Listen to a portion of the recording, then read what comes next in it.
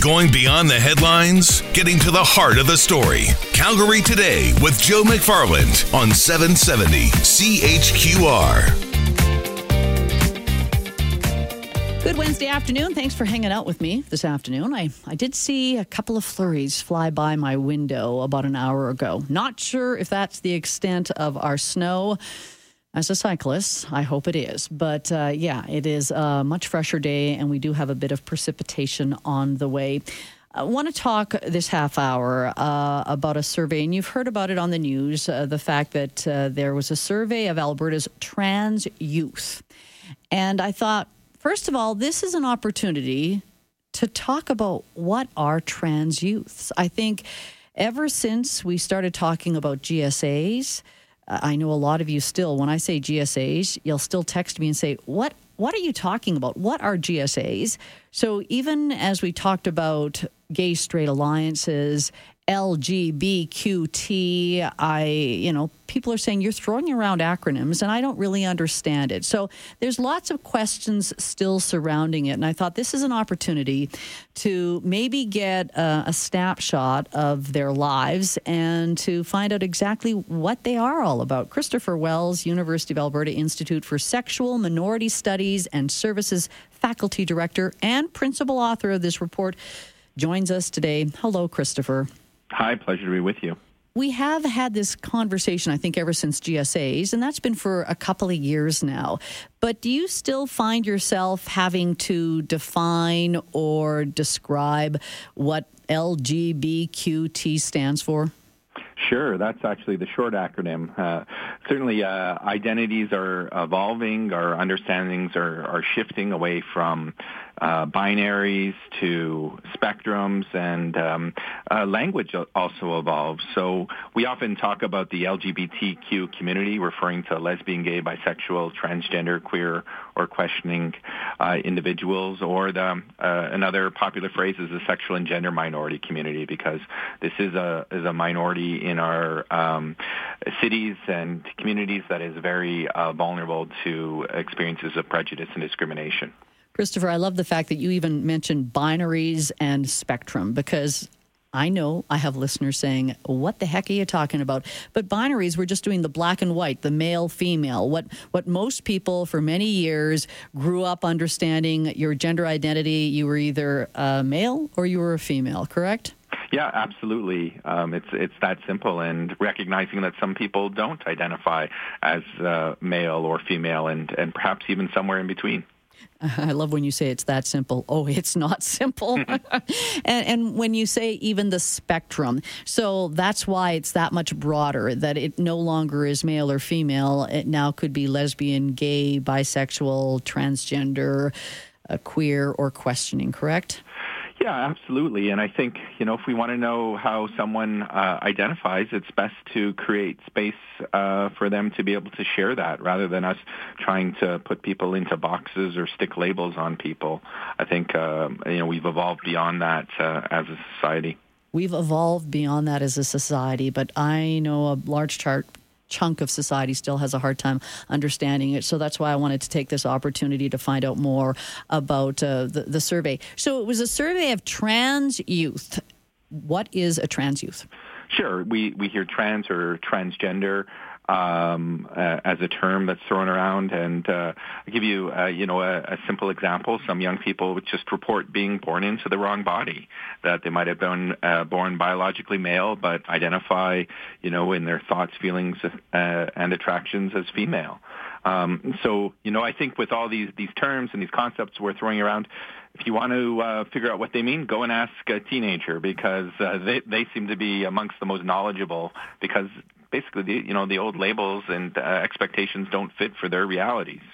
And, I think when we get criticism of these topics, and I know I'll check my texts in a few minutes, I'm kind of used to these conversations. It's not as if this didn't exist many years ago. We have just provided a more welcoming society so that those people who don't fit into the binary of male or female feel that they can share what they're going through? Absolutely. We're seeing much more visible role models, open conversation around these issues. But, transgender people have existed throughout time, history, in every race, culture, religion in the world. It's just sometimes it's not safe to be visible. Mm-hmm, not safe to be visible. So that leads well into this survey. What were you looking for and asking of these trans youths? Yeah, absolutely. This is part of a larger national government-funded research project. And 2 years ago, we launched the Canadian Trans Youth Health Survey. And today, we're launching the Alberta-specific version of that. So we've been able to create a snapshot of what are the experiences of trans or transgender youth in our own province. And we also wanted to launch that today, which is International Coming Out Day across the world, encouraging people as they feel safe and visible to speak their truth and share their reality, because, that's how society progresses forward. And we have these kinds of conversations when people are visible and say, hey, the current labels, they don't fit for me, they don't work for me. We all have a right to be fully included in our society. So the survey was really interesting. We had 114 youth participants ranging from ages 14 to 25 living in Alberta. And, some of the results are quite alarming. Safety, violence, and discrimination were identified as major issues that trans youth experience in our province. For example, 3/4 of the youth under the age of 18, so that school age, reported discrimination because of their gender identity. And maybe I should have asked this, why trans youth as opposed to a survey on young people who identify as lesbian, gay, bisexual, queer? Sure. We actually have a lot more research from, those individuals and communities, because we become, more aware of their experiences over time. It's really now that there's this new visibility and more people publicly identifying that we're able to do this kind of research and actually accurately capture their experiences so that we can share that, back with policymakers and educators and parents and communities to say, there's some vulnerability here. We need to be doing a better job addressing, their needs, because trans youth are amongst the most vulnerable in our society today.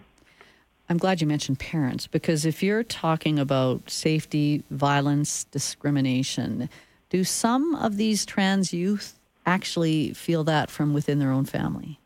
Yeah, that's still a sad reality, unfortunately. And our survey found that just about 32% of those younger trans youth reported running away from home. Over 80% of trans youth reported their families did not understand them at all or only understood them a little. So, it's often been said that when LGBT youth come out, their families go into the closet because maybe they're ashamed or they're embarrassed or there's stigma or they're worried about stereotypes in their own community or from their extended families. So we really can't forget that not only do we want to support LGBT youth, we also want to support their families, because we know as a society and we know through our research that families are the most important resiliency factor in the lives of any young person. If you don't have support from your family, life is just a lot harder. Mm. What about for critics who say, you define trans youth as maybe a person who was born in the wrong body? What about for those people who say, wait, they're teenagers, they're young people, maybe they just don't know what they're going through until they become young adults, so they may think they're in the wrong body, but it's just a phase? Yeah, I think if you ask the youth themselves, many of them will tell you it's not a phase. In fact, I'm amazed at how self-assured 10-year-olds can be about their gender identity or their sexual orientation. And these issues of gender identity, they start a lot earlier, and even around age 5 or 6, young people are able to express that they feel that their biological sex does not match their gender identity. And that can lead to all kinds of self-harming behaviors where they just don't feel that they fit, there's no one like them, or they don't have any support. So it's really about allowing them to speak their authentic truth. There's no rush for any decision. What we really try to do is just say, you have time to figure out who you are. Well, I have time, but I have to take a break. So, Kristopher, I got a lot more questions for you. I'm going to put Kristopher Wells on hold. He is the author of this report into the survey on Alberta trans youth, University of Alberta Institute for Sexual Minority Studies. 403-974-8255. After my conversation with Kristopher, I will open up the phone lines. I will read your text because I know there's still lots of confusion and lots of opinions on this, and we will share before 4 o'clock. We're back after this.